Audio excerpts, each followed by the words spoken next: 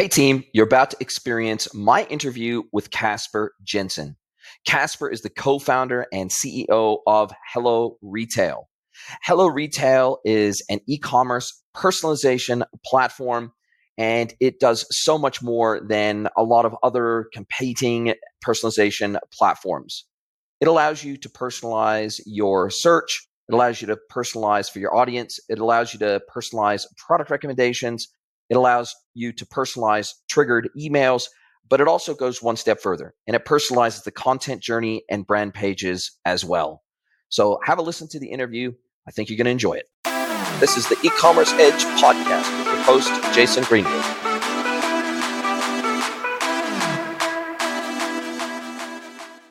Hello, everyone, and welcome to another episode of the podcast. We have another amazing conversation lined up for you to listen to today. And I would love to introduce to you Kasper Jensen from Hello Retail. He's the CEO and co-founder. Welcome to the podcast, Kasper. Thank you, Jason. Thank you for having me. My absolute pleasure. I'm really looking forward to having our conversation today. You were actually recommended it to me in the thread where I had asked on LinkedIn who I've missed out on the podcast and who I should absolutely have on and have a chat to. You were recommended, we connected, and here we are.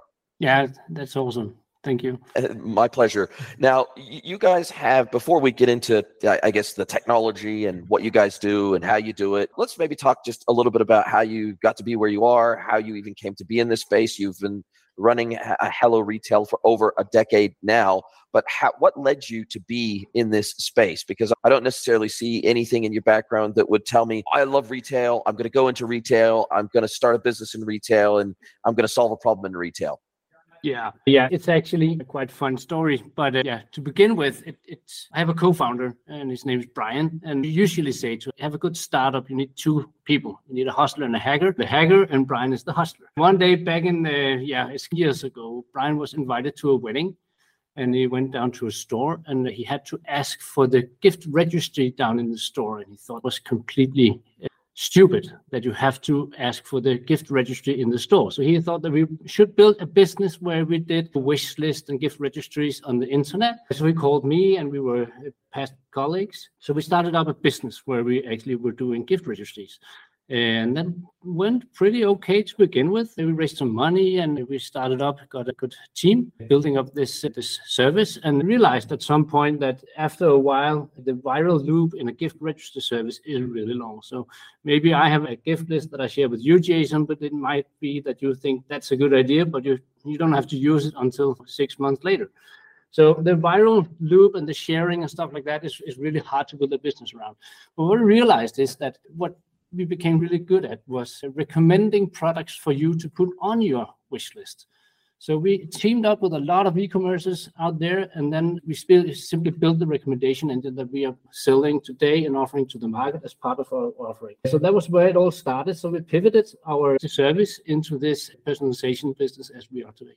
Wow, what an interesting story. And it oftentimes does start with a problem, or at least recognizing that there is a problem and then saying, we think we can solve this problem. Now, what's interesting about this is that when it comes to retail tech, when it comes to e-commerce tech, when it comes to omni-channel tech, Denmark is not super high on my list of countries that I immediately think of high-tech companies that are out there shaking up the retail world. So did you feel like you were at a disadvantage based on where you were, or the name recognition of you and your business partner? Did you feel like, hey, we're gonna have to overcome this? Or did you think, hey, we think we're in a pretty unique position here to develop something that is extremely useful across the entire retail landscape, regardless of where we're based or even what our target market necessarily is? I think that the pains of e-commerce is global pains. I don't think that, especially for conversion rate optimization and building personalization solutions, it's always the same pain that we solve. So no matter whether we are offering our service to the Nordic market where we are today and in the Benelux market as well, also reached out to the US market. And it's definitely that when we get a client in the US market, we see that we solve the problem equally good as we do it in Denmark and the Netherlands and Sweden and wherever we are. The problem is that it's exactly what you say, that the brand of a company coming from Denmark is not as highly valued as if it came from the US. So that is one of the obstacles that we have to overcome. We could do that in many ways, right? But it's a long stretch.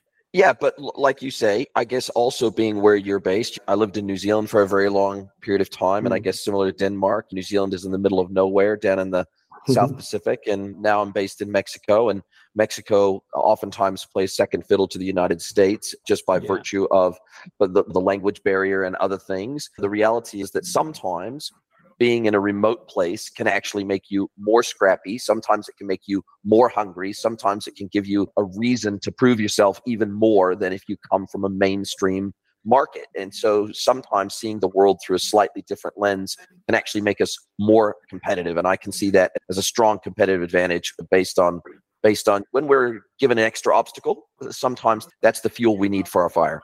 Definitely. I think that the biggest obstacle that we see here is that our product is really technical, so it requires high amount of skills and understanding, at least for the very thorough implementation. We have all sorts of kind of implementations that we can actually utilize for getting all the e-commerces on it.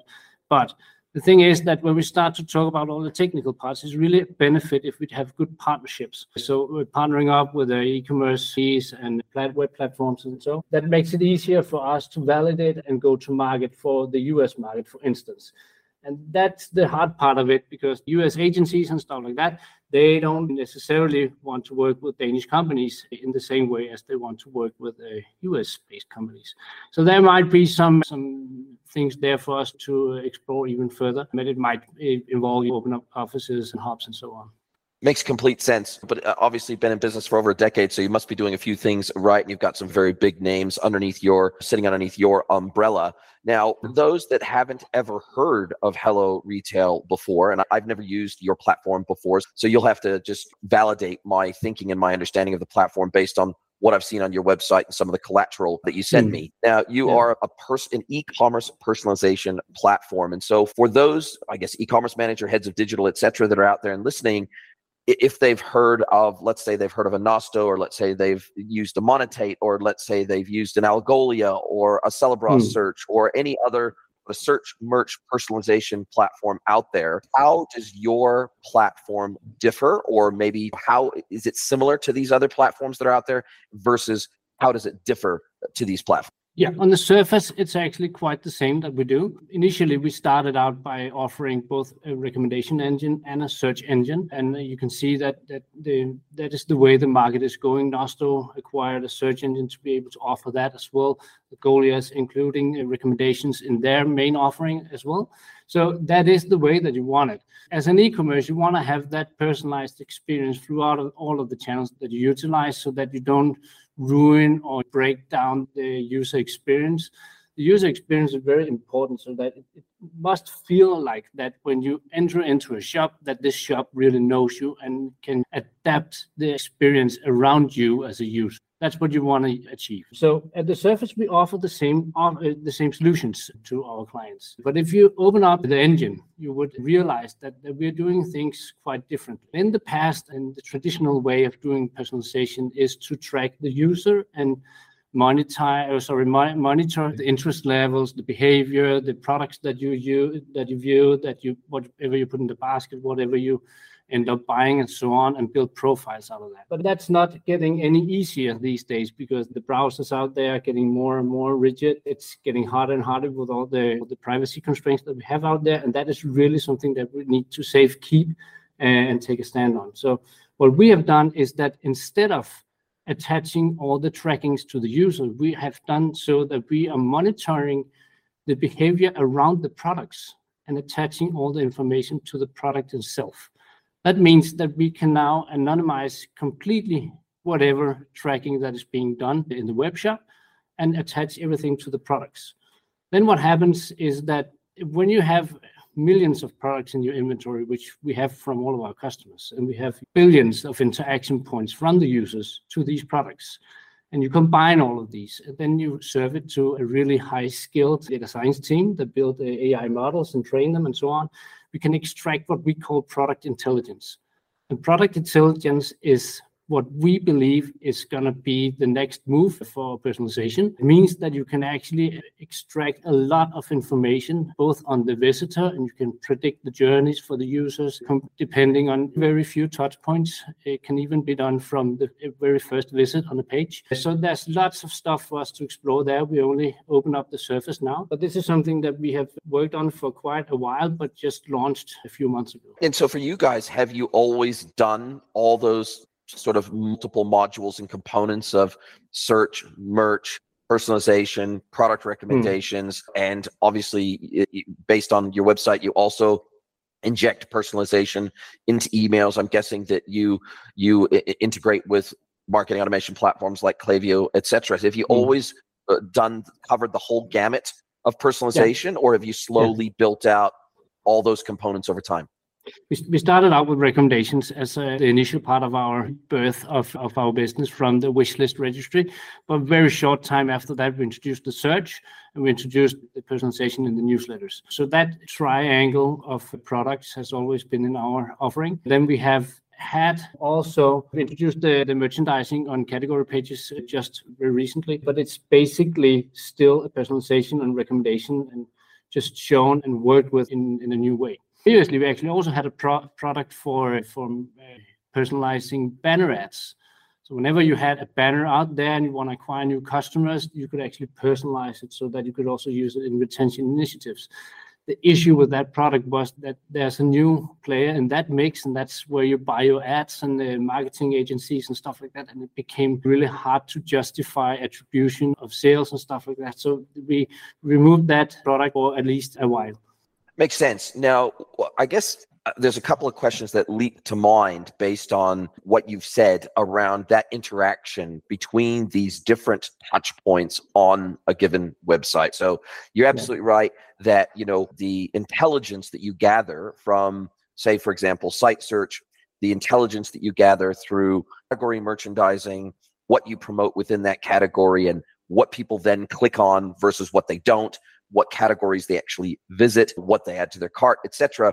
There's all this intelligence across the website in terms of all the touch points that, right from the first landing page, whether it be a performance ad that they've landed on a specific landing page or they've organically landed on a category page, doesn't really matter. There's a tremendous amount of first-party data that is there just by the behavior of the visitor and what they do on the site and how they interact with the site. Now, there's also a secondary component, which is the historical behavior of that individual user, as well as their in-browser behavior, in-site behavior, and things like, what have I added to my cart? What have I added to my wish list? What have I actually previously purchased? Am I doing anything to do with a quiz commerce where I'm putting forward zero-party data in terms of my preferences and making it clear what I like and what I don't like? Given the fact that it sounds like, and correct me if I'm wrong here, it sounds like you are looking at product intelligence primarily, but there's a whole lot of user-specific signals that don't necessarily have anything to do with the page that they're navigating to. It's behavior that they're taking that shows intent. Might be adding it to a wish list, might be adding it to a shopping comparison, compare this product versus that product on the page. Again, products that they've abandoned in their cart, products that they've purchased before. So how do you start to think about the fact that there are some very, very clear signals that would typically come from an individual user, but if you're not taking into account the signals at the user level, that you're really looking at the product level, do you feel that there is a level of personalization that you cannot do because you are not, even in an anonymous way, based on session, assigning IDs to specific users that would allow you to personalize down to the individual, as opposed to aggregating information about products and loading those as attributes against the products? Yeah, but don't get me wrong, we're still tracking the user at a level where we are allowed to do it. What we've seen from lots of other players in the space is that they are playing cat and mice and jumping through hoops to reinvent new ways for them to keep track of the user. And I really strongly believe that is the wrong way to go, because that is not why the GDPR, for instance, is put into place. It is actually to protect the user and the privacy. And we have to acknowledge that is the way it's going. It's not getting any easier at all. But we still do track the session of the visitor. And if the customer actually accepts the tracking through the cookie consent and everything, then we will also track the user at a personal level if that's accepted. But it has to be a clear-cut case. So we do also do the user tracking, but we just have to enrich it by something new, because it's not getting easier, it's getting harder, and it's getting more and more difficult to cookie merge through different sessions and stuff like that. So we rather enrich our service by adding this new product intelligence to the mix. Makes sense. Now, you guys also say that you personalized pages, and guess that naturally leads me to my next question which is how do you interweave the personalization of content intermingled with the commerce component? Or how do you prioritize being able to show the right content at the right time to the right customer to help them convert? Because oftentimes product recommendations on their own without supplemental information, supplemental data on their own, product recommendations that are personalized can do very well. But when you start to layer on additional components of content to help the customer be fully informed to make a purchase, that in itself can help increase conversion rates. So how do you guys think about content through the lens of personalization? We think about it as strong add-on to enrich the user journey throughout the customer, the shopping experience throughout the shop. We do have some of our customers that leverage that and utilize it really strong and use our product recommendation and our product intelligence and all of our e-commerce intelligence as such, and extract the knowledge that we have and then build the user experience from that. That can be, for instance, that which category banners do you want to have on your front page whenever a customer is landing on the front page, for instance? Does it have to be male products or female products? Does it have to be cheap products, or it doesn't have to be more expensive goods that you put on the banner?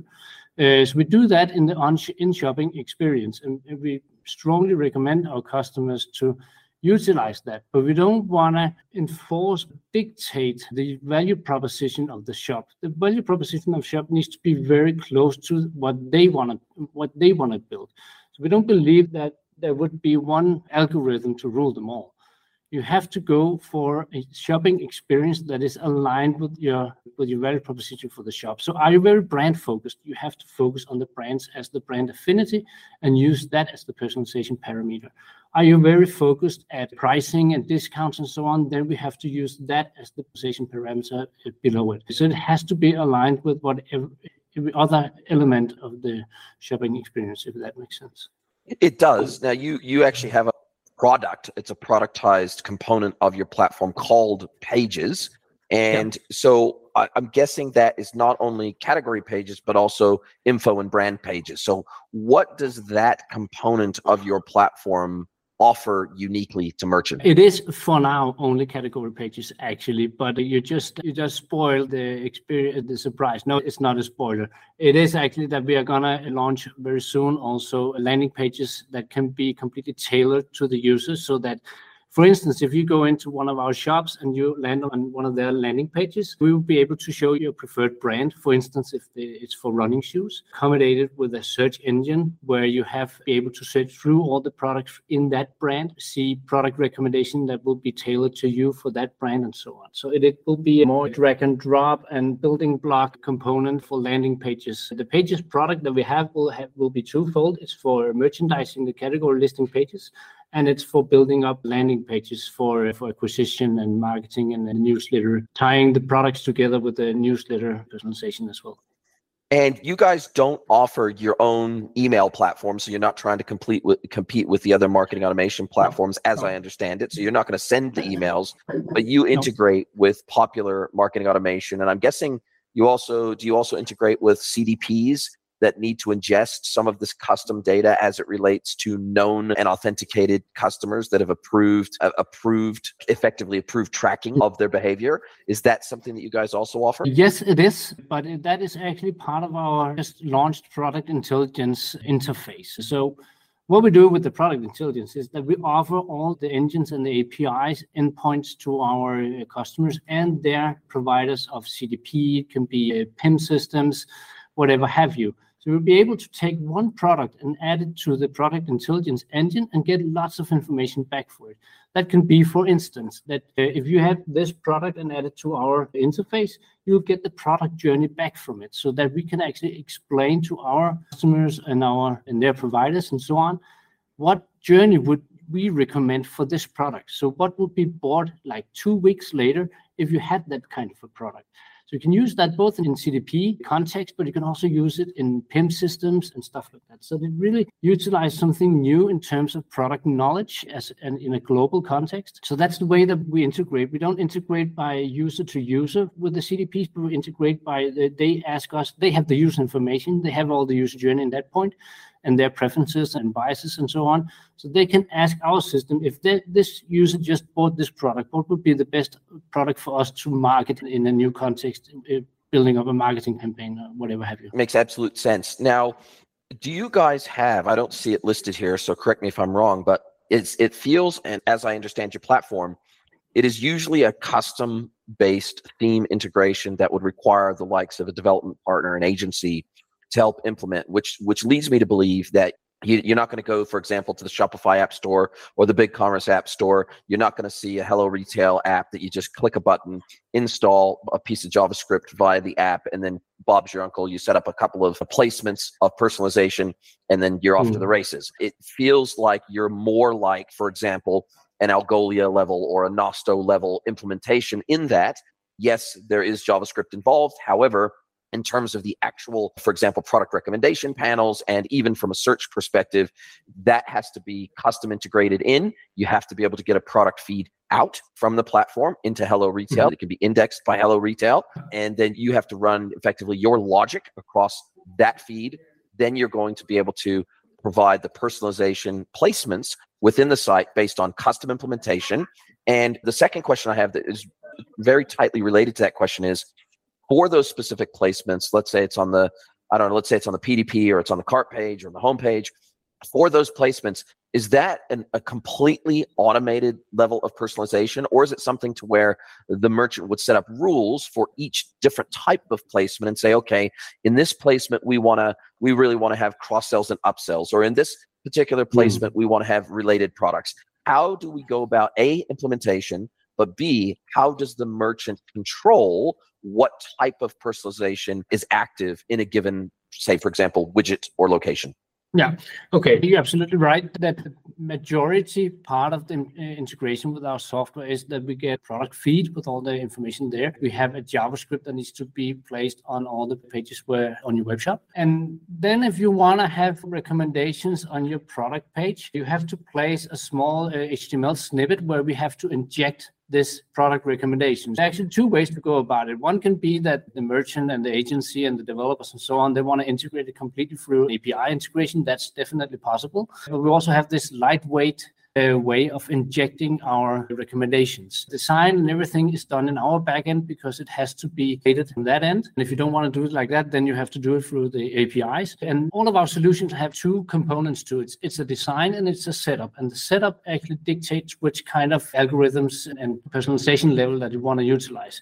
So for instance, on the product page, if you want to have alternative products there, we definitely recommend that and have that close to the product description and the product image, so that often, whenever you land on a product page, it's not that product that you want to buy.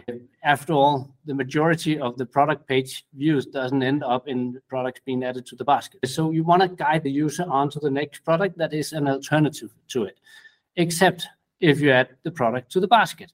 So if you add the product to the basket, maybe you want to exchange the alternative recommended products with upsell recommended products. And you can do that. You can do it either by implementing a rule for that in our system, or you can do it by changing the snippet on the web shop so that we inject a new set of recommendations. It's actually very flexible. Yes, that's the way the general approach to it is. And how long would you say on average it takes to get Hello Retail fully implemented for a merchant, up and running, and maybe not necessarily fully optimized, but to get them up and running, to get the theme modified in such a way that all of your placements are active on the site?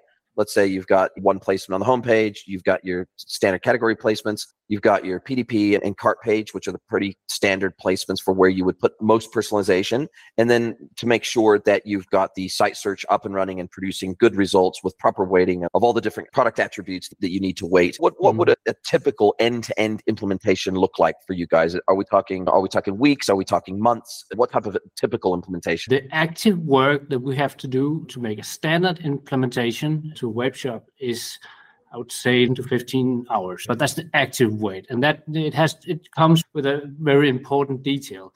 It's very rarely that we see an implementation is just standard. There's also always some custom things to it.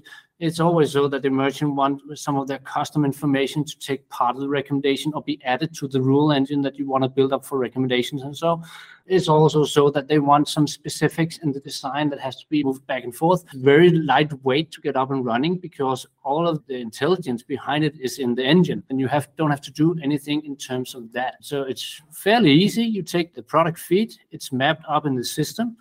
Our implementation crew will, in the majority of the cases, implement the recommendations and the search for you so that the templates will be done for you. Then you have to go to a go live meeting with our success. When you're happy about it, we press it live and it goes live within days if it's just the standard case and if we don't have any wait time for each other. If you're very effectively, you could do it in a few days. Yeah, that's pretty typical, where are always expecting something even a little bit custom that's for them. Yeah. Now, when we think about some of the optimizations that are required over time and tweaks to the placements and maybe the rules that are applied to that, or site search optimization and merchandising of the results pages and the category pages themselves, is it the kind of thing that you're going to start seeing success pretty early on, or does it take a period of learning for the algorithm on your side to learn about the behavior of that site's specific customers in relation to that specific catalog? Or are you collectively bringing together the learnings across all of your merchants to bear, even on a brand new implementation, to where they head start to the implementation? Yeah, we do get a head start. That's actually one of the major benefits of our product intelligence. As soon as you add a new product inventory to our main inventory, we'll be able to mix and match and find products that are similar to yours and look at the behavior around those kind of products and use that intelligence to bootstrap very fast the learnings that we have about visitors around these kind of products. You don't have to learn that kind of stuff twice. As soon as you know it, it can be implemented across new customers with the same kind of product inventory as what we know already. So we don't have any waiting time for the algorithms to be bootstrapped, except if it's very niche. Then it makes sense that we don't know that kind of product and need to record and learn about it, but it goes fairly quick. So usually if it's very niche, it depends on the inventory. If it's very centralized, so a few of the products gets all the views and you have all of these kind of products around it that very rarely get any views and any interactions, then it takes more time. But that's in very few cases where we have products that we haven't seen before and where we can't mimic behavior around it. And then we have had big corporations saying that, or asking at least, so does my intents go to some of my competitors? And not like that. AI models and AI learnings, it's just like a school kid. If you have math classes, you get actually better at understanding when you have English classes. So it's ability to let the AI models learn quickly and learn more traits about behavior and products and so on. That's what we utilize today. And that's how we can bootstrap it quickly without sharing any sensitive information, either about product inventories, prices, or anything like that. It's just math and data science. Yeah, look, at the end of the day, I guess most algorithms or all algorithms benefit from more data, right? So the more data that they can ingest, the more data that they can learn from, that learning can then be applied universally across the next data set that it sees, that where there may be similarities between those data sets that a human wouldn't even necessarily ever see or recognize or notice. The algorithm can at scale. Exactly. And it also gives you the benefit of putting yourself at stage, towards the market. For instance, we have a vertical that where we have quite good success. That's the baby shop vertical. So where you're not shopping babies, but you're shopping goods for the babies. So it's strollers and it's baby jumpsuits, suits, and so on. And we went to them, some of our primary customers there, and asked them, so guys, do you know the lifetime value of your products and your customers? And they couldn't give us a straight answer to that. So we took all of their data and added to our data science team. And they figured out that there's actually, you look at the majority of the data in that space that we work with, we saw that there are some pretty amazing traits that the customers, or our customers at least, didn't know about. So for instance, if you have a new customer coming to your shop, they actually have a way higher lifetime value if they start out by buying the stroller before they're buying the jumpsuit, as compared to if they bought the jumpsuit and then the stroller afterwards. So there's both of the customer segments bought the same two products in different orders. So if you sell one product before the other, then you actually have a higher lifetime value on that customer segment, which is a great experience and a great knowledge to have, because then you can actually tailor-make your marketing campaigns towards that, so that you don't want to buy customers coming in to buy that baby jumpsuit, but you want to buy customers that comes in and buy that stroller. And then you could put it on the stroller and you make all this strategy around it. So that's the product intelligence that takes the market and the information about these kind of products and utilize that in your marketing strategies and also in the personalization on the web shop. And how would you typically surface that type of insight and knowledge to the merchant so that they can actually utilize that as part of their overall strategy? How do you surface those types of insights to them? We do that in multiple ways. First of all, we're able to use that knowledge in the product recommendations that we use. For instance, recommendations on the front page of a baby shop. If we add it to that it should be based out of the product intelligence, it will take the products that has the best lifetime value if the customer is not seen before. So that's one part of it. Another part is that we have another feature internally in the system that's called Audience, which is a segment builder of your customers. So you're able to actually build out segments of your customers that has bought the product that represents the highest lifetime value. We'll be able to take that segment of customers, use that for email marketing, or you can take it and export it to Facebook to do lookalike audiences and so on, to acquire new ones that has this high value customers. And then lastly, it is a part of our API offering from the product intelligence into the PIM systems, CDP systems, whatever have you, for building up new business intelligence out there in the market. Wow, amazing. And I'm guessing they could plumb it out to other BI tools and Power BI, et cetera, that then they could do the further segmentation and slicing, dicing, and analytics on. Exactly. And that's our vision has changed a bit throughout the years. And where we are now, what we really want to do is we want to take a stand and use this product intelligence that we have built and unfold so many use cases out that we can really see that will be benefiting the market. So we want to take that and use that as a primary driver for our company to become more and more core of the e-commerce center. So we rather offer some of this to PIM systems, CDPs, supply chain software. Can be for even some of our competitors that want to utilize some of the knowledge that we have around the products, because this is something that we are specialized in, and we can really see that it's very special the way that we do it. And how do you guys make your money? Now, you're a SaaS platform, and see that you've got the three tiers: the essential, the professional, the enterprise. Prices starting at €150 a month. I'm guessing that very few of your customers are paying €150 a month because you're an advanced enterprise class personalization platform. So how do you guys charge? Are you charging on a per module basis? Are you charging on a catalog size basis? Are you charging on a number of recommendations made basis or conversion basis? How do you guys price up your service? And how do you present that benefit to the client based on the tier that they're on? First off, the pricing is based out of the size of the business that we're working with. And usually we gauge that from the amount of orders that is going through the business and the visitors on the sites, because that's what it boils down to. You want to have the visitors convert into orders. So it's not how much you use our product, it's simply how much we can help you make more money. So that's how we gauge it into different kind of tiers. We don't have pricing list because it's usually, as you also mentioned previously, there's also always some custom makings that we want to build for the customer. So if they have, different kind of product information that they want to utilize and base and have as playing a part in the algorithms. Then we might add a bit to the price. And so usually it's a custom pricing for the end user. And how we present the value, it's really hard. Usually we always tell the customers, hey, there's so many players in the mix, so you have to feel that this is an important tool to be utilizing on your web shop. But it's clear that we have statistics in our backend, so we can see how many of your orders are being influenced by product recommendations, how many of the visitors searches for something and end up buying it, and so on. And I don't want to, we don't want to have the argument with our customers about, but maybe the customers would buy it anyways. So it's an uplift. Usually we do A/B split tests to figure out exactly where the value lies. Yeah, there's multiple ways of doing it, but it's the need for the product that we offer today for the e-commerces is commoditized. So the needs for it, everybody knows it. We don't have to educate anybody to know that they need a search engine on their website.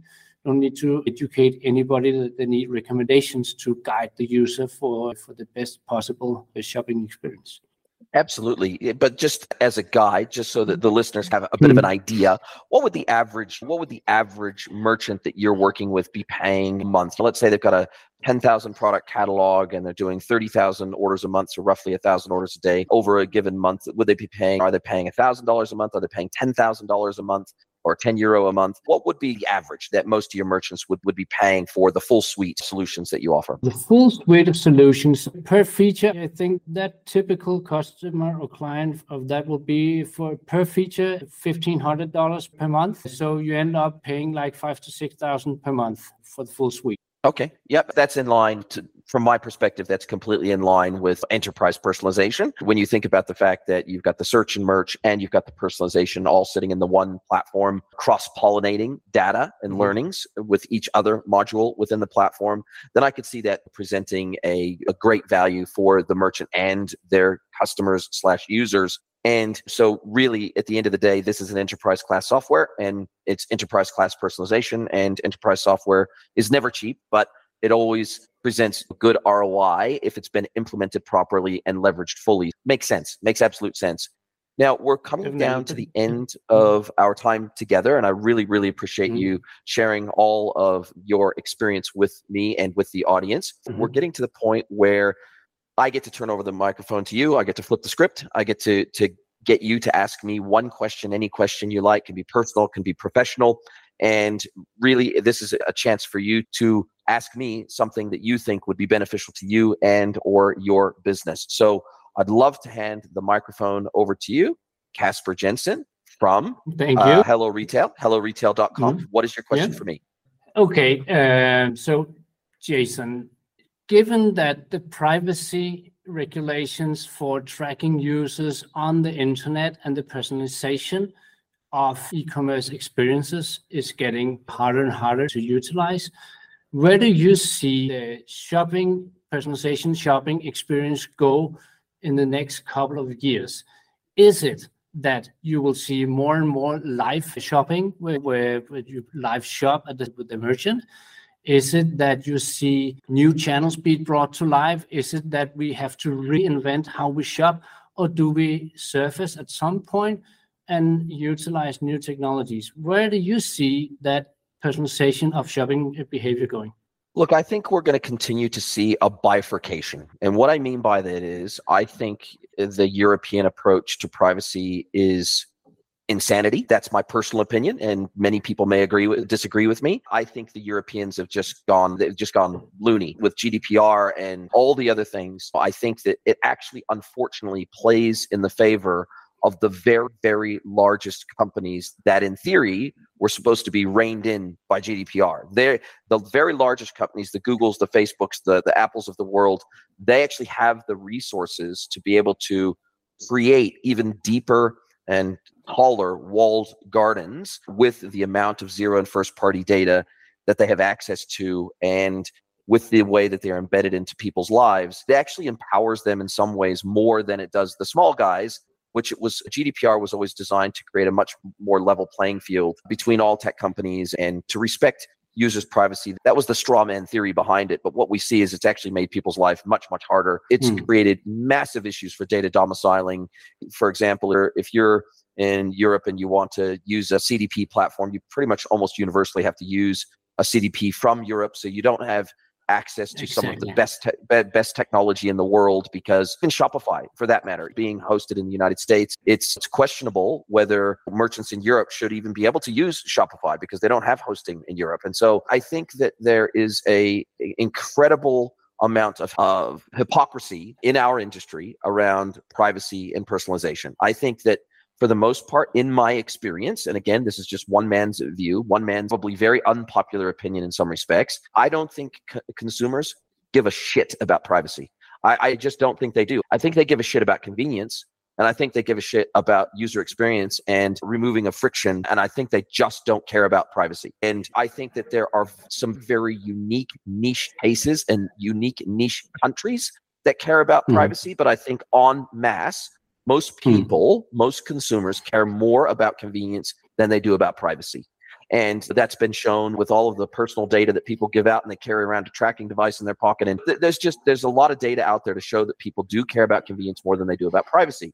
Now, there are exceptions to that rule, and I'll give you one example. So if you look at Europe as Europe is not a homogeneous whole. We've got separate countries, we've got separate languages, we've got separate cultures, and they behave very differently in regards to privacy. So if we look at Germany, for example, I have never experienced a group of people, and I have many German friends, that are so, I guess, anal about their privacy. You can even look across forms as simple as Instagram, and you can see how private Germans are. The vast majority of German accounts are private, set to private. They are not set to open. And the vast majority of those accounts, the Germans, when they put up photos of themselves, will often be from the back or from the side. They don't like to show their face. They're really hyper focused on privacy. But then you look at some other cultures in Europe that are very, very open. You look at some Spaniards and you look at some of the Italians and you look at other people that are they seem to just really not care about privacy to the same degree as Germans.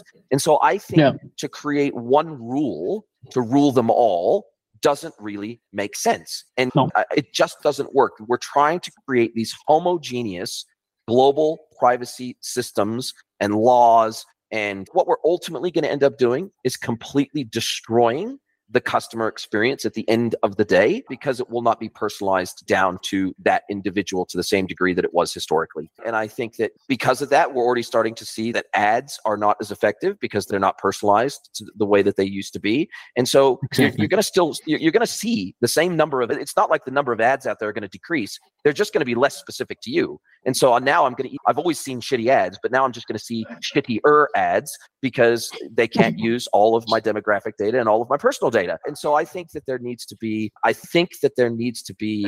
kind of almost a global opt-in where your information about yourself is held on the blockchain, and then you selectively choose which sites and where you want to use this data and where you want this data to be used to personalize for you on a global scale, which is what Apple's tried to do on a micro scale at the app level, to where their apps can track you or not. That's a very clunky user experience. And when most people are presented with the message in the way that Apple gives it, you're gonna say, no, I don't want that. But it's also about how it's messaged and how it's presented to you. So my sense is that and we've seen Google already push back the death of third-party cookies about 5 or 6 times now. I think there actually wasn't anything wrong with cookies. And I think that privacy implications or the benefits of eliminating third-party cookies are actually pretty minimal for the end consumer, but it's made it a hell of a lot harder for tech companies. It's made it a hell of a lot harder to have continuity across the web, and it's actually breaking the web in many respects. I don't know where this ends. The short answer is I have no idea where this ends, but it's insanity through my lens. And I've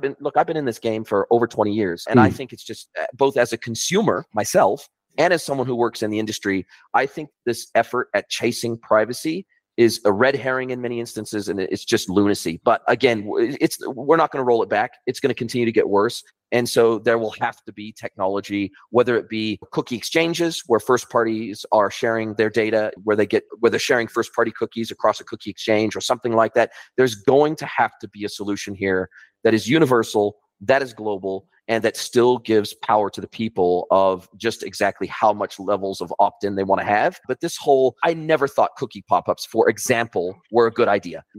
There's data that shows that something like 99.8% of people click yes when they have a cookie pop up. So why would we want to interrupt the experience of the whole goddamn internet over something that nearly 100% of people say yes to at the end of the day? We've gotten more elaborate with our cookie notifications to where they take up the whole screen now because of the amount of information they've got to tell the customer that they're collecting. But if they're almost 100% of the time going to say yes anyway, why would we destroy the experience for everybody over that? It makes no sense whatsoever, and it feels like massive bureaucratic overreach. And that's where I sit on this subject. But the shorter answer is I have no idea how ridiculous this is going to get at the end of the day. No, I completely agree. It's basically on the cookie pop-up. It's just becoming lemming effect behavior. Everybody just clicks that OK button to have that ridiculous pop-up just disappear and continue. It's basically on the mobile. It's such a pain in the ass.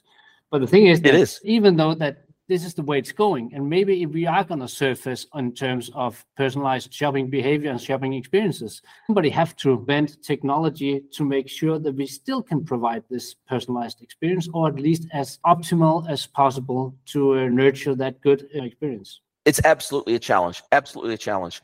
Now, listen, again, as I said, it's been a fabulous opportunity to chat with you and learn from you. And you've been in this game for over a decade. So, you've got a lot of information to share. If people want to learn more about Hello Retail, they just best to go to helloretail.com, schedule a demo from there, browse your website, learn about all your solutions. Is that the best way for people to find you? Yeah, definitely. Go there and find a way to get in touch. And we'll be happy to demo whatever we have. We'll be happy to give you a round tour on what we can do for you and how we can make that optimal conversion rate optimization journey of your shop even better. That's what we claim to do, at least. Awesome. Thank you, Kasper. I really appreciate your time. Kasper Jensen, Hello Retail. I look forward to having you on the podcast again in the future as you build out the Hello Retail platform for e-commerce. Thank you so much. Are you a B2B or D2C e-commerce merchant? Then head over to greenwoodconsulting.net to learn how we can help you scale your business.